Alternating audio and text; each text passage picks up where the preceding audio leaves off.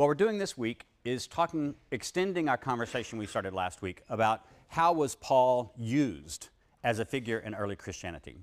Today we're going to talk about the pastoral epistles, which is 1st and 2nd Timothy and Titus. And then next time we'll talk about the Acts of Paul and Thecla, because these are two practically opposite ways of interpreting Paul and using Paul that came about probably in the 2nd century. The pastoral epistles are called pastoral because it presents Paul as writing to Timothy and Titus, two of his followers, but he's telling them how to be good pastors of a church. He's also doing something like almost acting like they're going to be something would become a bishop. They're supposed to also be appointing other people as pastors of churches. So we call these the pastoral epistles because it presents Paul as himself serving in a sort of pastoral role for his churches and assigning Timothy and Titus pastoral roles for his churches also, and establishing leadership positions, what kind of leadership structures he wants to go on in the churches. Most of us scholars believe that these letters are pseudonymous. We don't believe Paul wrote them. There's been some question in the last several years that maybe the actual historical Paul wrote 2nd Timothy, because 2nd Timothy looks sort of like a last will and testament of Paul that he may have written in prison. But I don't tend to buy that. I tend to group all three of them together as being probably by the same author and all being pseudonymous. Why do we think they're pseudonymous? Well, again, as we saw with Ephesians and Colossians, the writing style in these letters is very different from the 7 letters that scholars all agree Paul actually wrote. So the writing style is a big issue.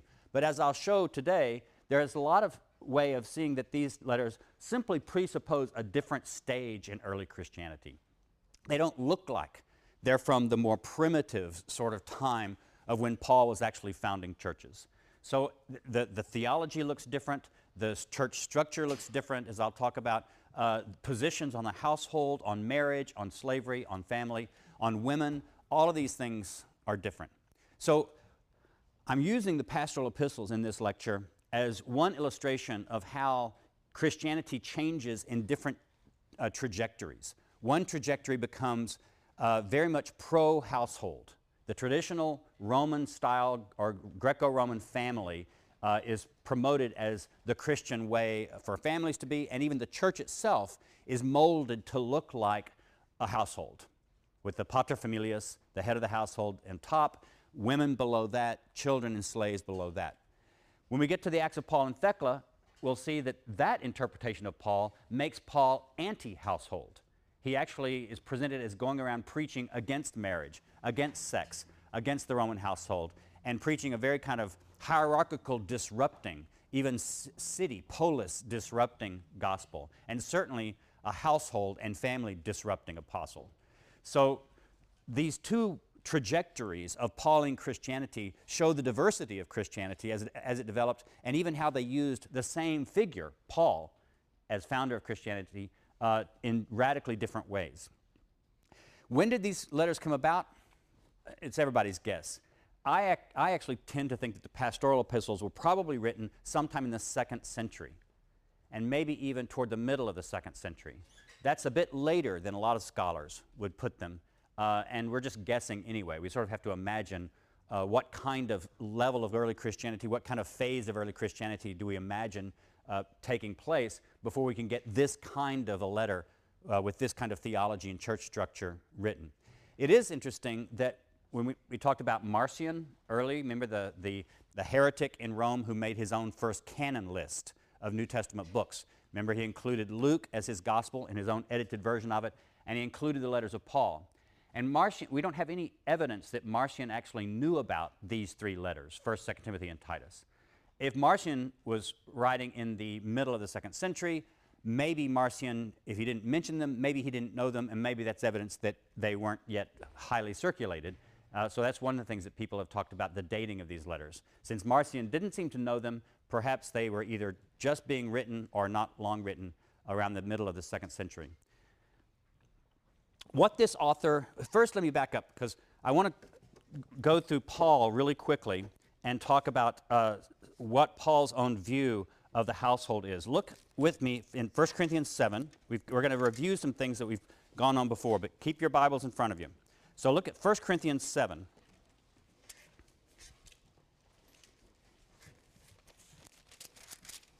1 Corinthians 7:1, concerning the matters about which you wrote, it is well for a man not to touch a woman. But because of cases of sexual immorality, each man should have his own wife, and each woman her own husband. The husband should give his wife her conjugal rights, likewise the wife to her husband. Notice how Paul balances these things. He tells basically the man, you have control of the body of your wife, but he also tells to the woman, you have control of the body of your husband. So there's something of a reciprocity in 1 Corinthians 7. This will be important because that kind of reciprocity doesn't exist when you get to the pastoral epistles. So that's one thing to notice. Verse 5, do not deprive one another except perhaps by agreement for a set time to devote yourselves to prayer. Come together again so that Satan may not tempt you because of your lack of self-control. This I say by way of concession, not of command. I wish that all were as I myself am, but each has a particular gift from God, one having one kind and another different kind. Notice, he's basically saying, have sex within marriage. He's not condemning sex, but he really prefers that all Christians be single, like he himself is. So Paul's preference is not marriage and sex within marriage. That's a concession that he gives for people that he says can't control themselves. To the unmarried and widows, I say that it is well for them to remain unmarried, as I am. But if they are not practicing self-control, they should marry. It is better to marry than to burn, is what the Greek actually says. It's better to marry than to burn. And that's been an interesting question with scholars. What does he mean by burn? Does it mean burn in hell? That it's better to marry than to be tempted to sin with sex outside of marriage and then you'd burn in hell? I've argued that what he means is burn with desire, because it was very common in ancient Greek culture to portray any kind of erotic desire as actually a physical burning. They even portrayed it as a disease. When you start having that itchy feeling that we all know so well, that's because your body is actually heating up. And that's what causes that desire.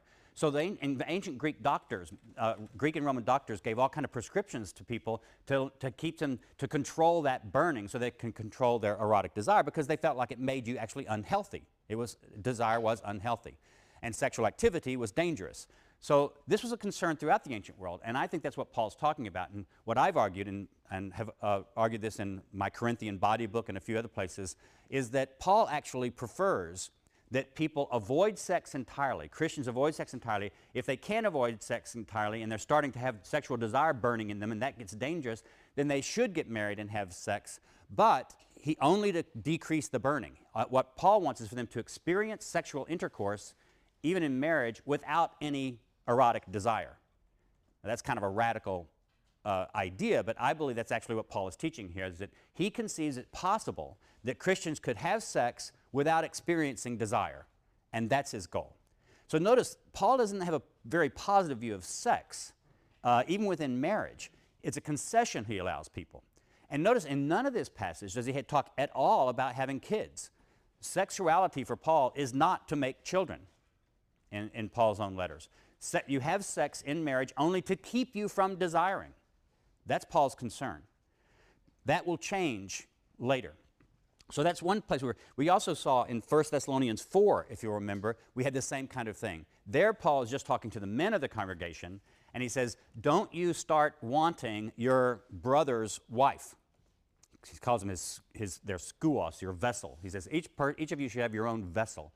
And the debate is whether he's talking about their genitalia, which is one possible interpretation of the Greek, or their wife's body, which is another possible interpretation of the Greek.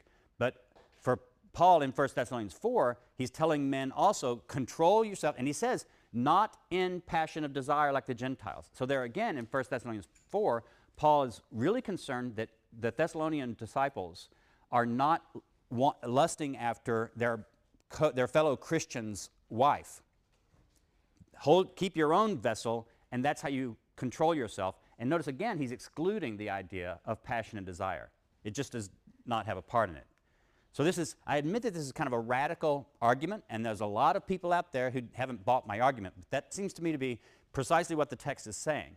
Paul never allows for a good notion of sexual pleasure or sexual desire. He seems to want to exclude it in order to keep you from experiencing desire. And he believes that you can do that even by having sex. So in those ways, we see Paul is not anti-marriage exactly, but he's certainly not pro-marriage. And he's not anti-sex exactly, but he certainly is not pro-sex. The one thing he does seem to be anti is desire, sexual desire.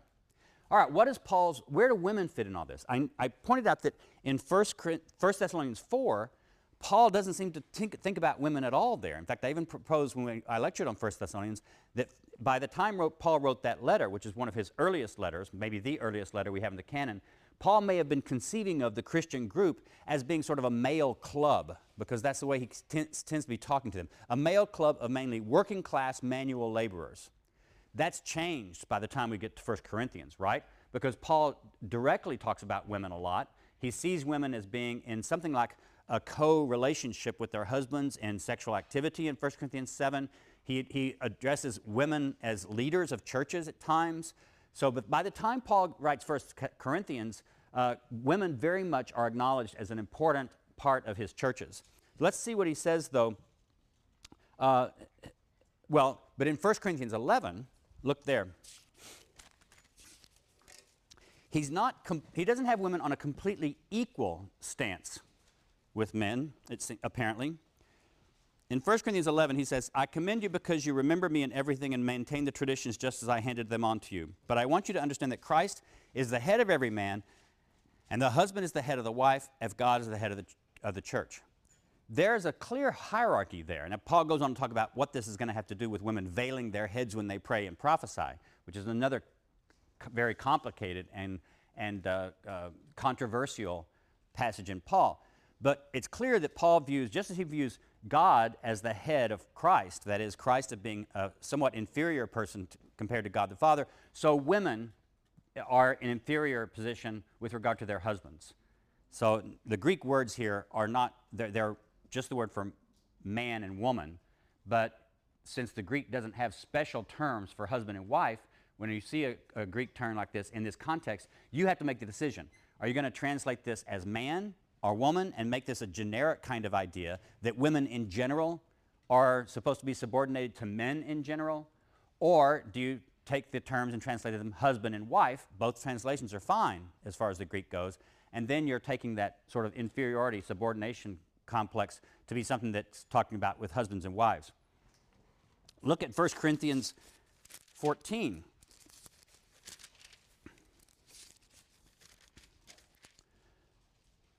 Look at verse 33.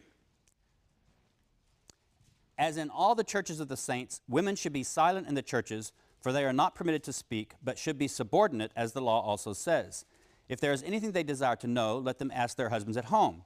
For it is shameful for a woman to speak in church. Or did the word of God originate with you, or are you the only ones it has reached? That's odd. He seems to be telling women not to speak in church at all, although previously he had given instructions for how they could pray and prophesy in church as long as they are wearing a veil. What is going on here? And also then doesn't this have something to say, something of a conflict with Galatians 3:28, which is a famous verse in which Paul says, in Christ there is no Jew nor Greek, there's no free or slave, there's no male and female.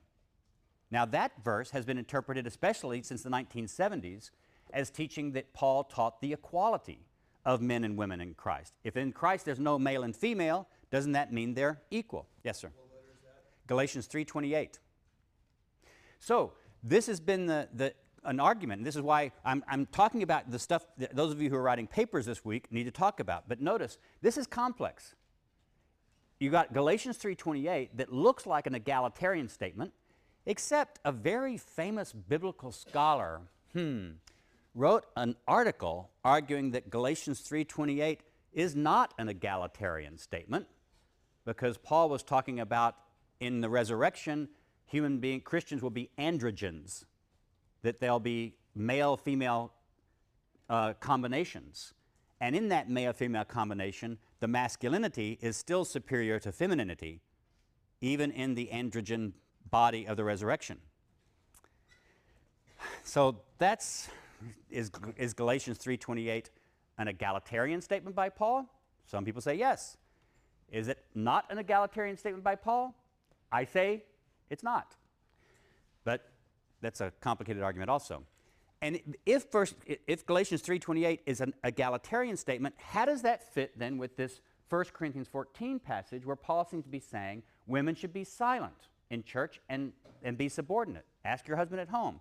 Did any of you notice that those verses I just read in 1 Corinthians 14 are in some translations in brackets, in parentheses? How many people have a translation of 1 Corinthians 14, 34 through 36 that's in either brackets or parentheses? Raise your hand. How many people have a translation where they're not in brackets or parentheses? Anybody? Okay, so some of you don't have them in brackets.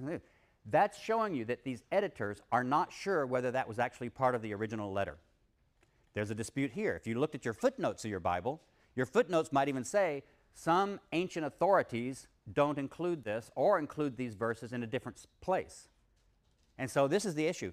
And we do have some Greek texts, some Greek manuscripts, that either don't have these verses or have them in a different place in the text. Well, how would that happen?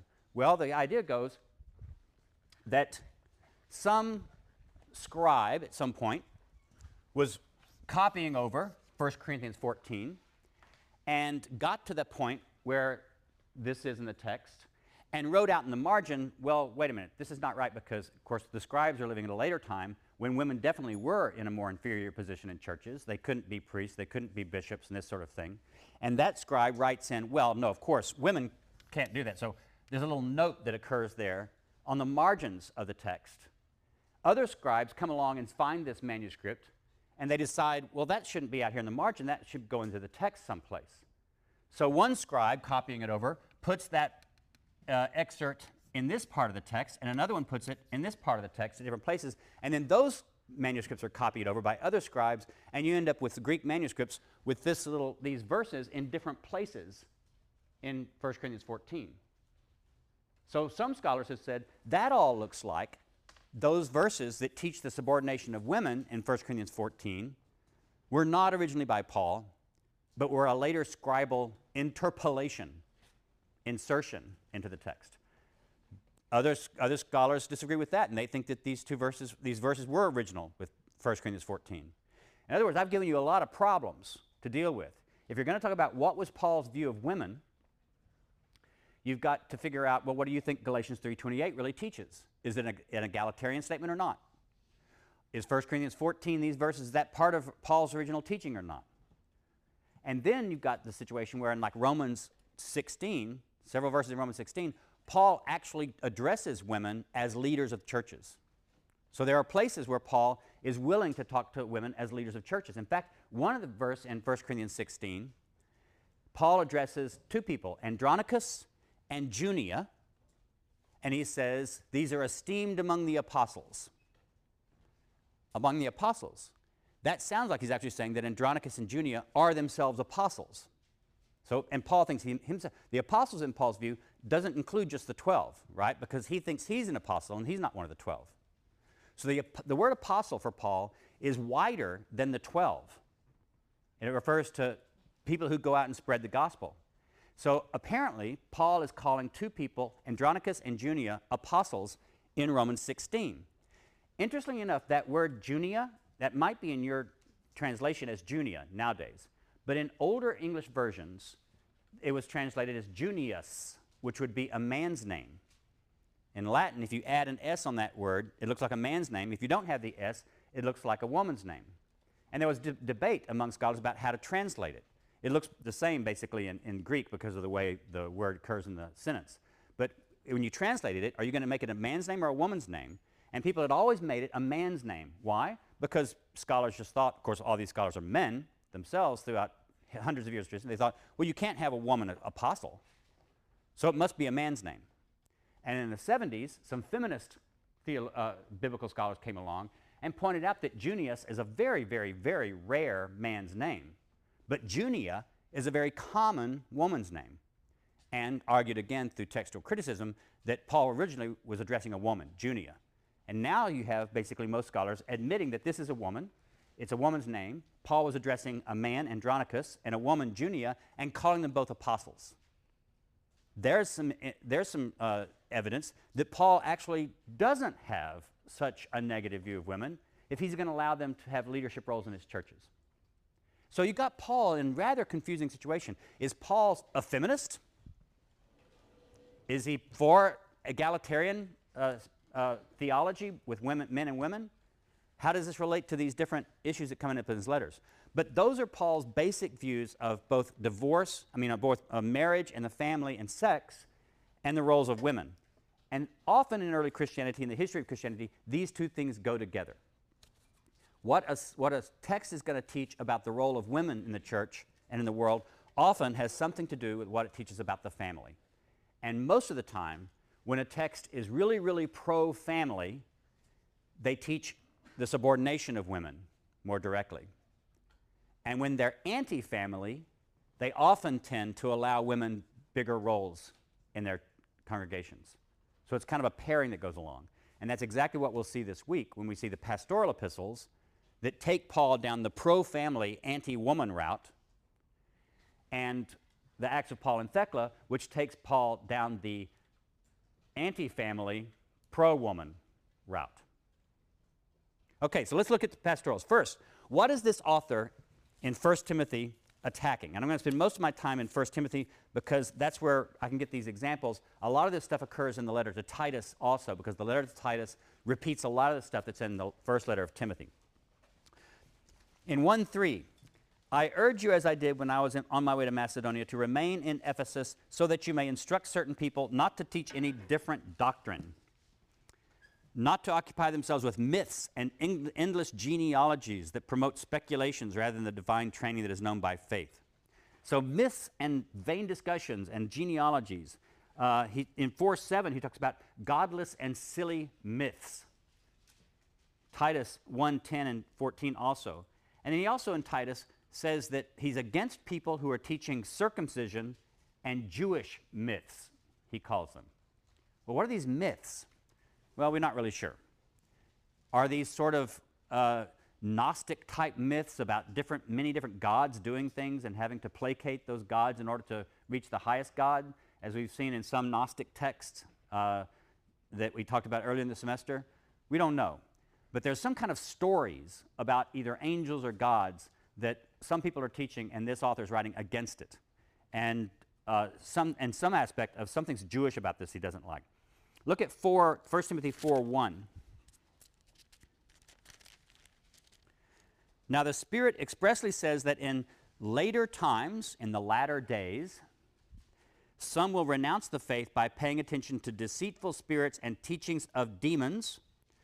Through hypocrisy of liars whose consciences are seared with a hot iron, they forbid marriage and demand abstinence from foods, which God created to be received with thanksgiving by those who believe and know the truth.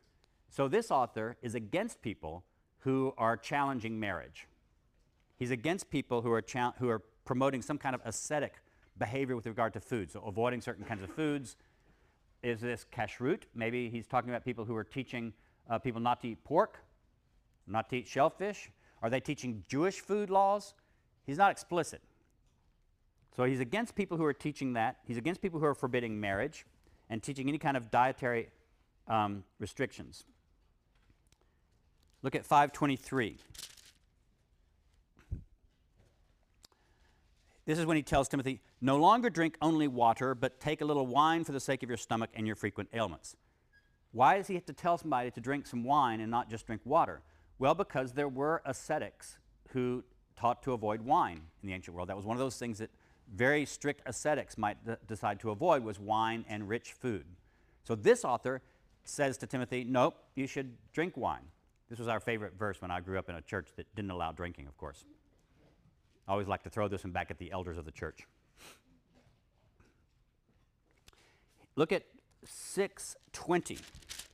1 Timothy 6:20. Timothy, guard what has been entrusted to you. Avoid the profane chatter and contradictions of what is falsely called knowledge. What is the Greek word for knowledge? Pardon? Gnosis, exactly. See, you're getting more than you paid for in this course. You didn't know you were going to learn Greek. You're getting some good cocktail party information and even some Greek language. So gnosis is the word for knowledge here. And this guy's saying he's attacking people who are going around boasting about falsely called knowledge. Again, that's led some scholars to say, is he talking about some kind of Gnosticism? Is that what he's opposing? That would go along with this idea that they're using this word gnosis in ways he doesn't like. They're teaching myths. They're teaching asceticism. They're teaching the avoidance of marriage. Well, that does look a bit like other early Christian, second century Christian groups, some of whom their opponents would call Gnostics. But we don't have enough information to be easy to tell. Now look at one more text. This is 2 Timothy 2:18.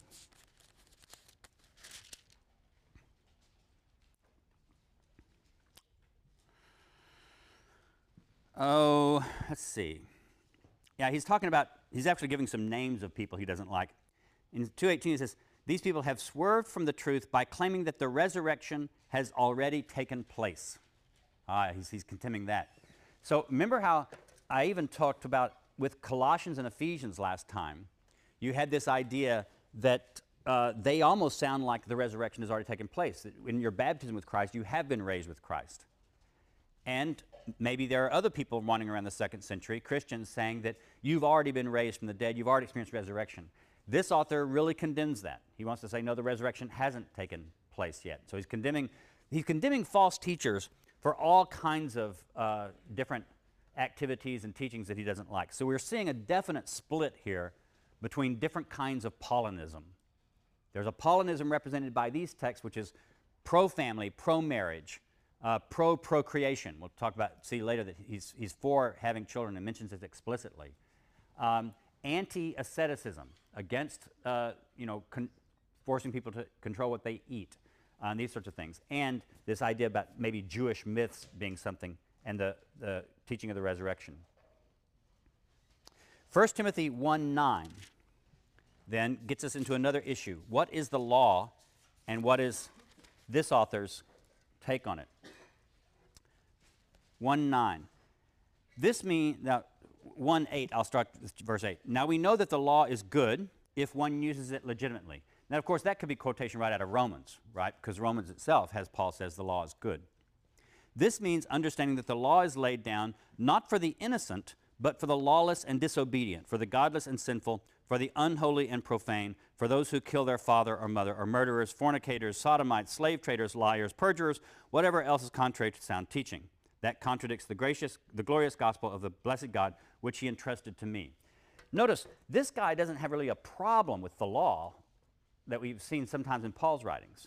The law is basically just a set of rules that designed to keep people who can't control themselves in line. And in fact, he goes on to say that if you're a good person, you don't even need to worry about the law. Now this is, again, different from what Paul's view is. Paul did not want his Gentile followers to keep the Jewish law. And Paul said in Romans, the law is good. But for Paul, the law is still this cosmic entity almost that invaded history. This is very much Galatians. Remember when I gave the lecture on Galatians and Romans, I talked about how the Jewish law for Paul is not simply a list of rules. It was this thing that came into the cosmos as an invader. It enslaved humanity. It was the pedagogue that swatted humanity down when humanity was in its childish state. The law is obeying the law for Paul is equal to trying to worship the stoicheia of the cosmos, these elemental spirits of the universe. So the law for Paul isn't simply a list of rules. The law for Paul is a very ambiguous cosmic entity. It's just mythological in a sense for Paul.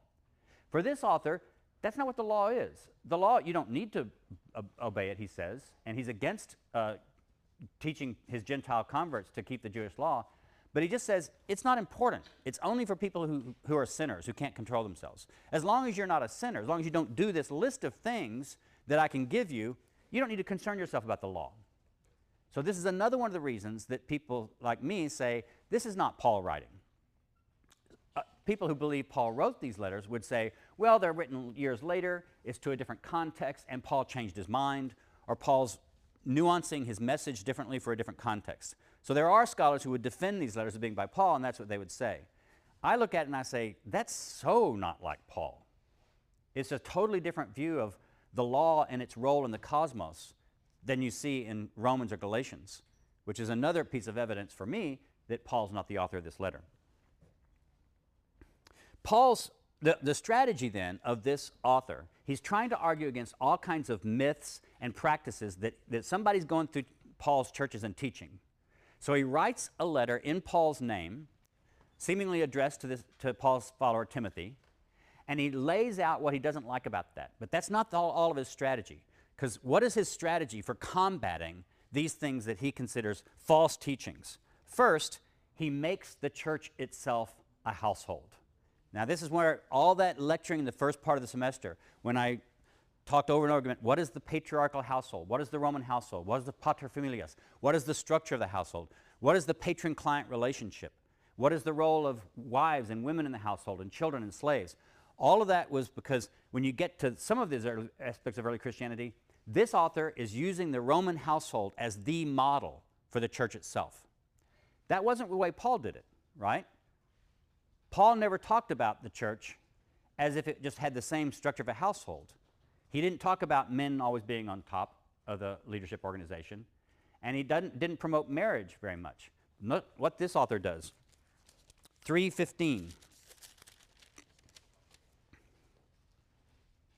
I hope to come, this is 3:14, 1 Timothy 3:14. I hope to come to you soon, but I am writing these instructions to you so that if I am delayed, you may know how one ought to behave in the household of God, which is the church of the living God, the pillar and bulwark of the truth. The church is the household of God. That same thing happens in 1 Timothy 5, the beginning of 1 Timothy 5. Do not speak harshly to an older man. Speak to him as a father, to younger men as brothers, to older women as mothers, to younger women as sisters, with absolute purity. Notice he's got everybody in the church has some familial role. Older guys are fathers. Your younger men in the church are your brothers. Younger women, sisters, older women, mothers. Everybody has a household role in the church. This is different. We might think this is automatic, but notice this is not treating the church as an ecclesia, that Greek word that we translate church. Where did the term ecclesia come from? Do you remember? In Greek, what does the term ecclesia originally refer to in classical Greek? Assembly. The assembly of the city. It's the assembly of the city-state that came together for political purposes and to vote. It comes out of the Greek democracy with its notions of some kind of equality among citizens and at least the men citizens getting a vote. So it's important that early Christians, for some reason, chose this word ecclesia to describe their house churches. It was ridiculous. An outsider might have thought, this is kind of ridiculous. You're using the term that people would have heard as the town assembly for a few people who can fit into one dining room? It's kind of, ceding more importance to yourself than you really should. But I think it's important that early Christian groups use that term for themselves. Why didn't early Christian groups call themselves synagogues? That was a term already in use by Jews. It would have been a normal term to use.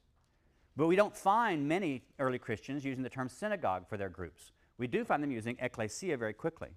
But an ecclesia isn't a household. What this author is doing is shifting in a not so subtle way, understanding these house groups as being more like town assemblies and making them look more like Roman households. Then men have certain roles then. 1 Timothy 2:8. I desire then that in every place the men should pray, lifting up holy hands without anger or argument. Also that the women should pray, lifting up holy hands without argument. No, Dale's lying to you again.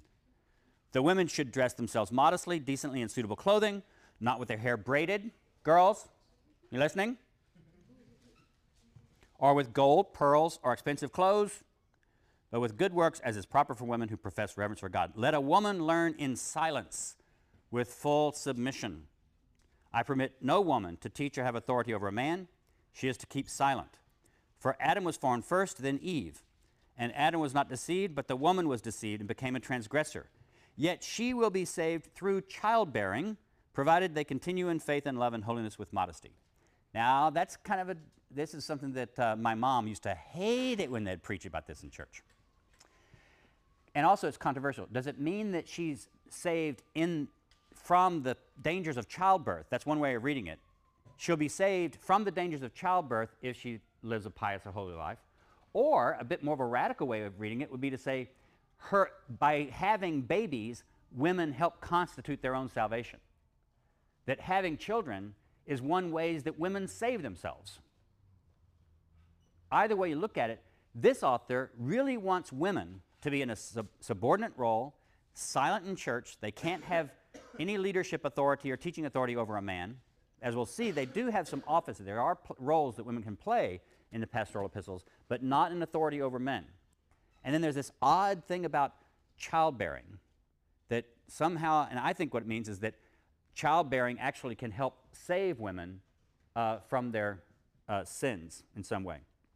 So that's the way women have to be modestly dressed, no jewelry, saved through childbearing. In order to maintain this kind of household structure, a very hierarchical household structure, this author sets up offices in the church. And here's another reason we call these the pastoral epistles, because he's setting up pastoral offices. Look in 3:1-7. The saying is sure, whoever aspires to the office of bishop desires a noble task. Now a bishop, anybody have a different translation for what I just read as bishop? Overseer? Yes, overseer's translation. Anybody have a different translation? Because the word bishop here it's the Greek word is episkopos, where we get the English word bishop, and you get the name for the Episcopal Church because it's a church that has bishops. In Greek, it basically means an overseer, someone in charge. The bishop must be above reproach, married only once, temperate, sensible, respectable, hospitable, an apt teacher, not a drunkard, not violent but gentle, not quarrelsome, not a lover of money. He must manage his own household well, keeping his children submissive and respectful in every way. For if someone does not know how to manage his own household, how can he take care of God's church? Again, the church is a household. If you're going to be the bishop over the church, you have to be married, because how can you manage the household of the church if you can't prove it by managing your own household well? He must not be a recent convert, blah, blah, blah, blah, blah. So the bishop or the episkopos is already himself now a male head of household. The other office he talks about in 5:17, let the elders, now just as the word we're translating bishop or overseer comes from the Greek word episkopos.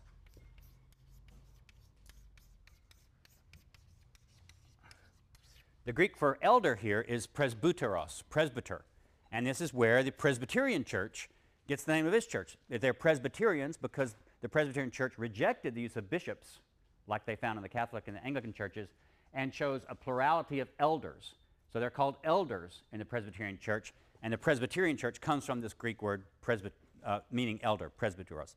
And this came to be later in English the name for a bishop who was not just the head of one particular church, but became the head of a series of churches, a bunch of churches. That is, the bishop now is not the head of one church, but the head of a whole diocese. That is a grouping, a geographical grouping.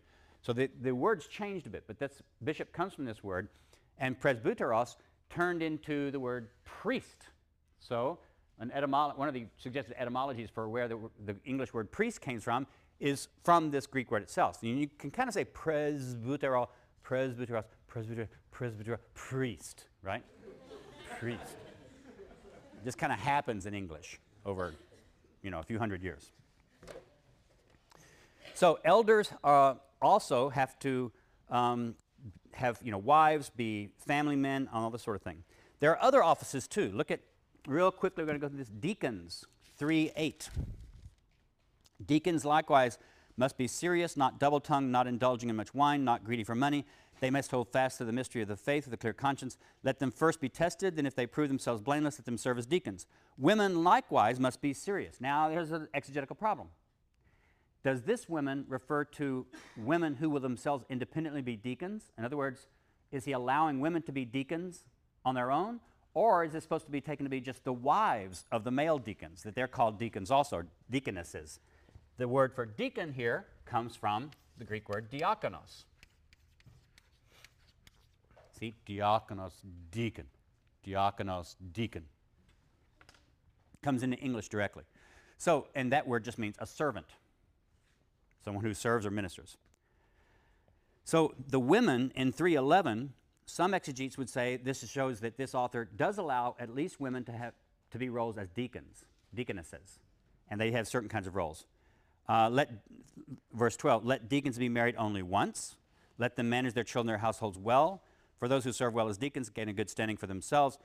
So notice, in the beginning, all of these roles, whether it's the elder, presbyter, or the bishop, and there's some debate about whether presbyter refers to the same role as a bishop in these letters. They seem to be combined in some of the later pastoral letters, or whether they refer to two separate offices. So there's a bit of a debate. But anyway, all of these people, whether you're talking about bishops, presbyters, deacons, they all are required to be married, and all are required to have children. So in the beginning of early Christianity, see, you did not have the celibate ministry. The celibate ministry comes about later. But this is in line with this author's intention to set up the church as a household structure, with men on top, women having their own roles. Now there are other roles here, too. Look at 5:3 through 10.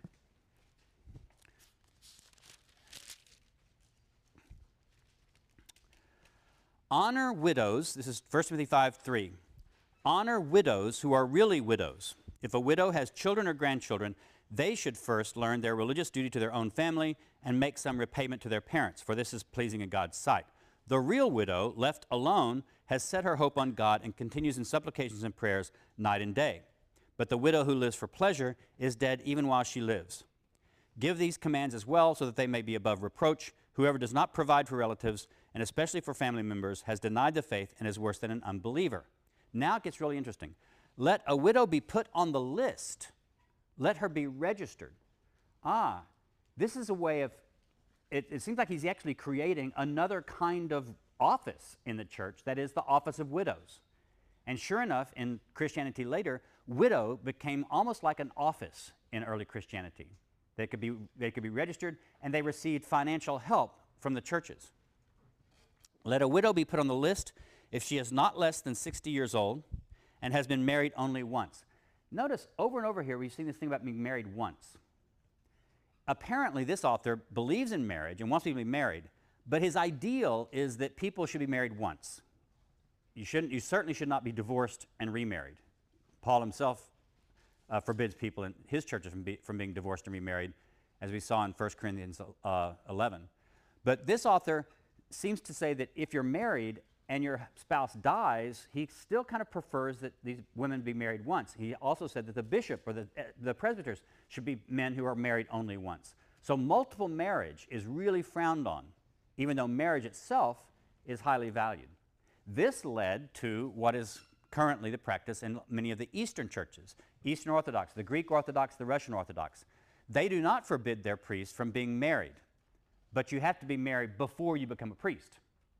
So you'll have a lot of young men in Greece or Russia who are going to become priests, and they want to quickly get married right out of seminary. So they're looking around for a partner, because if they become ordained as a priest and they're not married, they're expected to stay unmarried. And if their wife dies after they become a priest, they're expected to stay celibate and single for the rest of their lives also.